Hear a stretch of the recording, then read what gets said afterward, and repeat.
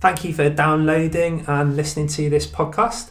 Responding to God in this season, part 4, and probably our final podcast in this mini-series. If you've been listening along, you'll remember we started with Tim Fellows and then Adrian and then Tim Barton. So it's either gone steadily uphill or downhill, depending on how you assess things. But we're definitely finishing strongly, spending some time with Roxy. Roxy, thanks for joining me. You're welcome. Is this your first ever podcast? It is. It's a bit intimidating. Oh, it's fine. We're just having a conversation, and there happens to be 50 or 60 people that are sort of listening. Not intimidating at all. Not intimidating at all. And the reason I thought we'd talk to Roxy a little bit is for 2 reasons. Partly, Roxy, you'll have been involved when we did the church family meeting, and as we've written to people, we've spoken a lot about our work with children and families, and you lead a lot of these areas. Yeah. So I mean, it's my role. it's all kicking off for you, really. So you're the best person to give us a little bit of flavour. I mean, thicken the picture a little bit. So let's talk a little bit more, give people a better idea of what we've been trying to communicate, really. So, let's start with Sunday. So you run the kids' work on a Sunday. Yeah. Tell us how many teams you lead. So I help to oversee Engage team, Ripples, Bubbles, Splash, and then me and Natalie sort of oversee Storm, and she oversees Surge. So there's a lot of different groups going on a Sunday then. Yeah. And we can sometimes hear them downstairs when they're all charging about. I hope so. So tell us a bit, in the last year you've noticed it's got busier, right? Tell us a bit about what it's been like up here on a Sunday over the last year. Yes, it probably helps that we've had a load of babies. Yeah. Good work, church. Keep it up. A lot of families having babies. So Ripples, which is our youngest group, that's the 0s to 3s, has grown a lot. Yeah. And we've got a really brilliant team, and that team's growing as well. So that helps. When you say a lot, right? How many babies do we have? So I think this Sunday we had Pauline on Ripples and a couple of other people helping, and I think there was about 7 babies. And there was definitely a couple downstairs as well. Yeah, so they didn't all come up. If they all had come up, I think we would have had to suddenly recruit some extra volunteers to help out. But we used to maybe have 2 little ones turn up on a Sunday. Now it's between 5 and 8, I think, most Sundays. Okay. And then overall, we have grown as well with new families coming in. Yeah. So this Sunday it was really busy actually with visitors. I'm not sure whether that was down to dedication or what, but we had 35 0 to 14s. Yeah, that's a lot of children. So and this is normal, isn't it? So it was dedications last Sunday, but if you come up here on a Sunday morning, it's busy. It's full on, isn't it? Yeah, it's really busy. And 9s to 13s are a pretty crazy bunch, but there's loads of them. And how are you coping with this increase? Because that presents its challenges, doesn't it? Yeah, definitely. So we created an Engage team, which is a more sort of recent thing over the past year, which really the aim of that is to have a consistent registration and welcome team, but also have more of a pastoral side, so a couple of extra people every Sunday just to jump in a group if there's too many children, or to help a new child transition into their group, or go and fetch a parent if something's upsetting one of the kids, that sort of thing. So we've sort of created this new team to try and combat that a little bit. But also kind of trying to meet regularly with our team, encourage them, and give them extra training, sort of in our team meetings discussing how do we work with a mixture of children that have grown up in church. I was going to say, that's one of the lovely things, isn't it, that you've been saying, that because we've had more and more children coming from a not church background, that's a great thing, that kind of kids that maybe have, they're meeting children from a different kind of world. Yeah. And that's what we'd want, isn't it? Yeah, this is the dream, really. You've got a mixture of children that have grown up in church, that some know a lot, some think they know a lot, and then you suddenly have a load of kids that come in and don't feel confident in that environment and don't know a lot, or maybe are willing to challenge the ones that don't that think they know a lot. And difficult sometimes behaviourally, sometimes it's difficult getting the balance right, helping the new ones to feel welcomed where there's a load of kids that are already established, but actually it's really lovely and really encouraging to see children that have been in it for a long time welcoming in new children that are new, presenting challenges for kids that think they know it all and kind of give the right answers. It's not so different from the adults downstairs. No, but yeah, it's really encouraging and it presents a load of challenges and things we're having to try and just kind of cope with day. This is the sort of capacity issue we've hinted at a few times, isn't it? That the growth is fantastic and the kingdom of God, this is what we want to see, but you feel stretched. Yeah, we feel stretched. I mean, it's not just me. The team are brilliant on a Sunday, and they each week there's different challenges. But actually, we don't want those guys to burn out. We want to keep refreshing them and give them time as well to be in the service. And so, actually, in growing the team, you're giving more opportunity for the team to feel like they can keep going for longer. And and so it's a good chance to say again something we've tried to say a lot in the last year, which is if you have a child in the kids work, then it would be really great if you could actually be on team once a month to support what your child benefits and it's not necessarily having to eat into your week, like planning stuff. Actually, we've got people that love planning and love teaching, but it probably would be just joining in, helping the kids cut out things, helping them to sit and listen. If they're upset, then making them feel comfortable and just looking after them a little bit and just that sort of thing. So that's a bit about inside the building, and people may be a little bit aware of that if they're here on a Sunday, but what many people won't be aware of at all really in their experience is the stuff going on outside the building. So let's start with the sort of Horbush events you've been doing for, as long as I've been here, so over 2 years now? It was probably like 3 years. 3 years. So maybe. You've been getting consistently, about 60 people, would you say, the last few events? We've probably had between 40 and 50 kids at both events and maybe 20 to 30 adults at the events. It depends on weather, that helps, but I mean at our last one it rained the whole time and we had more families than I realised, especially lots of new ones as well. And what's the point of these, Rox? Why do you make the time 6, 7, 8 times a year to go and create a couple of hours for people to come? I mean, I guess there's a few aims that I see. One of the main ones is really building relationships. So obviously, because I've been in it for a few years now, and a few of the volunteers have as well.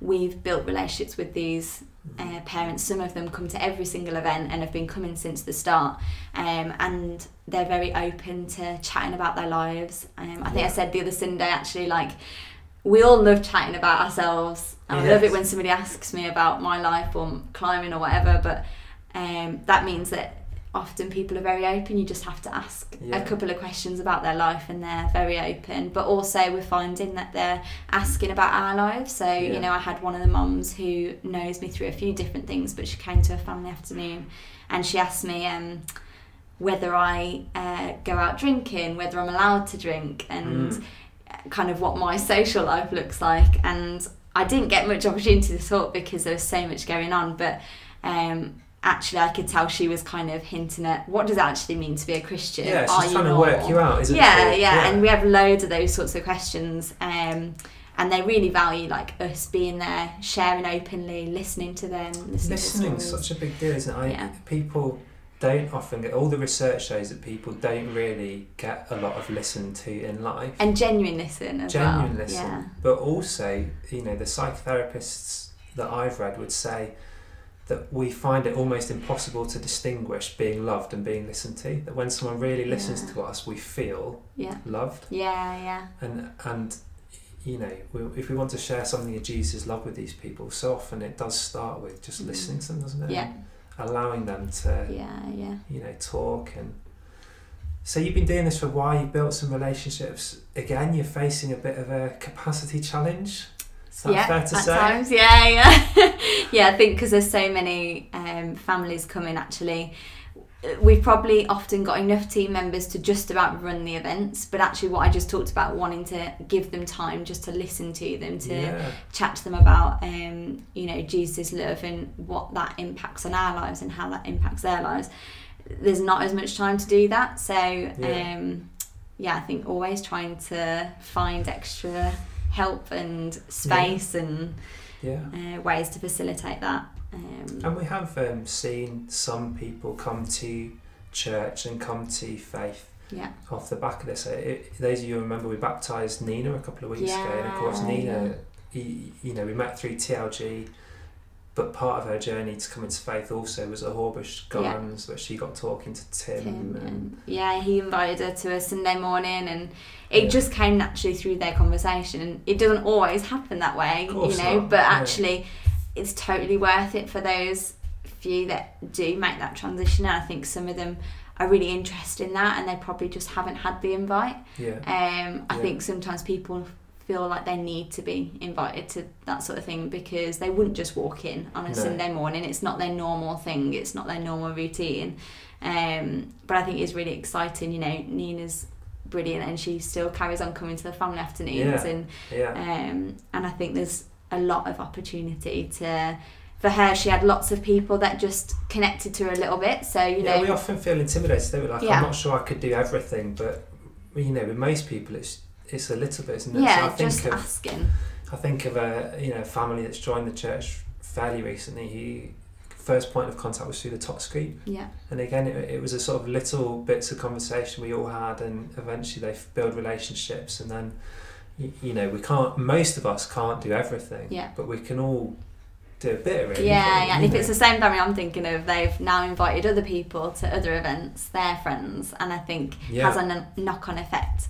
But for Nina, she connected with Michaela, she came to the family afternoon, then a couple of other people started connecting with her, and it was just maybe asking how she was on a Sunday morning, or offering to give her a lift somewhere, or just asking how her week's been and chatting to her at the family afternoon.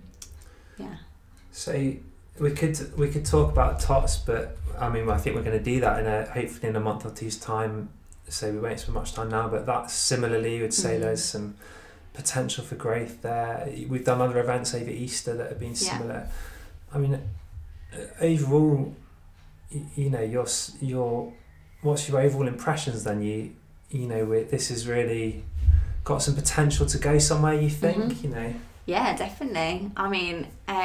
Especially when we're talking about the families in the Horbush area, actually, so many of them are really connected to one another, so a lot of them everybody knows each other really, and I just I would love to see God sort of outpouring on that area, his love impacting one family, which then ripple affects other families as well, and working in the school. We're in the school, we're working with the gardens, my dad's sort of running that, and I think because there's so much connection, it would be amazing just to see sort of a butterfly effect or ripple effect. Really what we need is not loads more events, isn't it? That's not what we're saying. We're not saying we need to do more events, but we need time in our own lives to be able to spend with people, isn't it? Really, it's time for relationships. You've got some great events already. Yeah, definitely. I think there was I went to some training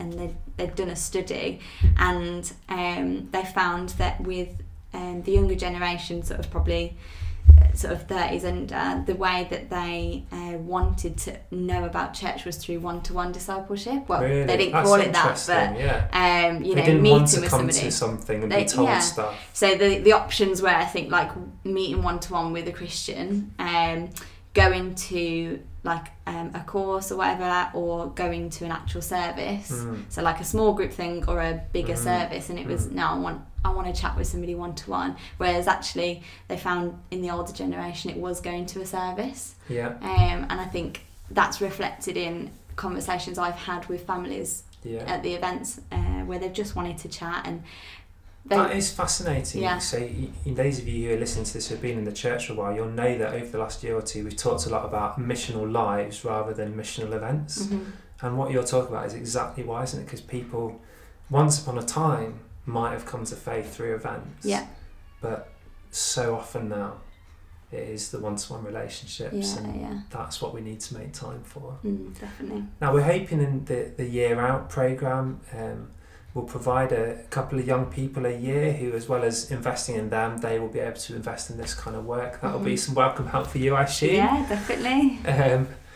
But also, as part of that, we're hoping it will cover some of your time, because of course we're looking to release you to go and study. Yeah. So, having given people a flavour of what you're involved in at the moment, I just wanted to take 5 minutes at the end of this podcast to ask you a bit about that. Yeah. So, Roxy, for those who don't know you so well, why have you got to a point in your life where you want to do some theological study? What sort of led you to think about that seriously? So I guess it's something I thought about for a long time. In college, I really enjoyed sort of philosophical study and that sort of thing. So I guess it was inspired from then. Yeah. And I decided not to go to university at that point and went straight into work, which was amazing for me. But I think probably over the past year, God's done a lot of work in my life. You don't always see it yourself, do you? But I think other people have seen it in me, and people that I've like journeyed with a little bit have seen difference in me. And not saying that everything's now sorted, but actually a lot of the struggles I would have had, I think, with committing to studying, I feel like I've overcome a lot of that. So a lot of worrying about, am I going to be good enough, or that sort of thing, overcome a lot of that. But also I think I've probably grown in my work capacity, and I feel like I can do the same job that I've always done, but actually more efficiently and better. And actually I'm just really, I'm at a point where I'm excited about studying and, delving into the Bible more and the context of it, and, how that relates to my life and that sort of thing, and applying that and growing in that area of ministry as well. Yeah, that's great. So like you say, there's the personal capacity, isn't it? You come to a place where you can do this and maybe wanting to push on in something you wouldn't have done before. Yeah. But also, my own experience of study has been that to take the time to do that, at the time you're doing less because you're studying, but it gives you like a big, massive well of rich stuff that you then draw on for the rest of your life, really. Yeah. And what a fantastic thing for you to create a well in you as you input into the children, young people and families here. Yeah, definitely. I know you've got a few worries about study. How can we pray for you as you explore this? And maybe tell us, I know you haven't committed to anything yet, but again, people won't necessarily know, like, what will it look like for you to do this study, like on a week-to-week basis? What's that going to involve for you, probably, or possibly? So it'll be part-time study, so I'll be working alongside it. Don't worry guys, I'm not leaving. But it'll be probably like a day out a week to do study, and then maybe fit in a couple of hours elsewhere. One of the courses that I've been looking at would require me to travel to a hub, so I think one of them is in Manchester, and maybe have like a study block week at the start of the year as well. So I think practically that's how it would look. I don't know. And how can we sort of pray for you as you explore this? I know you've got one or two things you're a bit concerned about, so it'd be great to pray for you. Just praying. I guess, as I said, I've been looking at one particular course, which looks amazing, it's brilliant, but I really want to feel a peace about it and, discern that it's the right thing and the right time. I don't want to rush into something just for the sake of doing it. Just praying for a peace for the right course, the right location, that sort of thing, and probably an assurance that for September that I can do it. I am able. It's been a long time since A-levels. So actually, the practical stuff like essay writing and managing study time and that sort of thing, like getting back into those habits.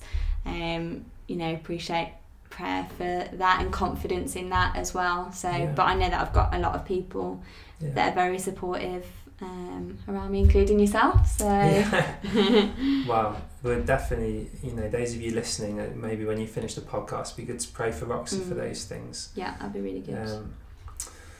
Brilliant. Well, I think that gives people a bit of a flavour, a bit more flesh on the bones, both of your study and the work you're involved in. So, again, for those of you who'll be listening to this, do you get your responses back in the next week or two? We need to start making some decisions. We need to tell Roxy whether she's actually can go and study or not, and those sorts of things. So, do you get your responses back in the next week or two? That would be great. Thank you, Roxy. Thank you for having me. All right. Thanks for listening.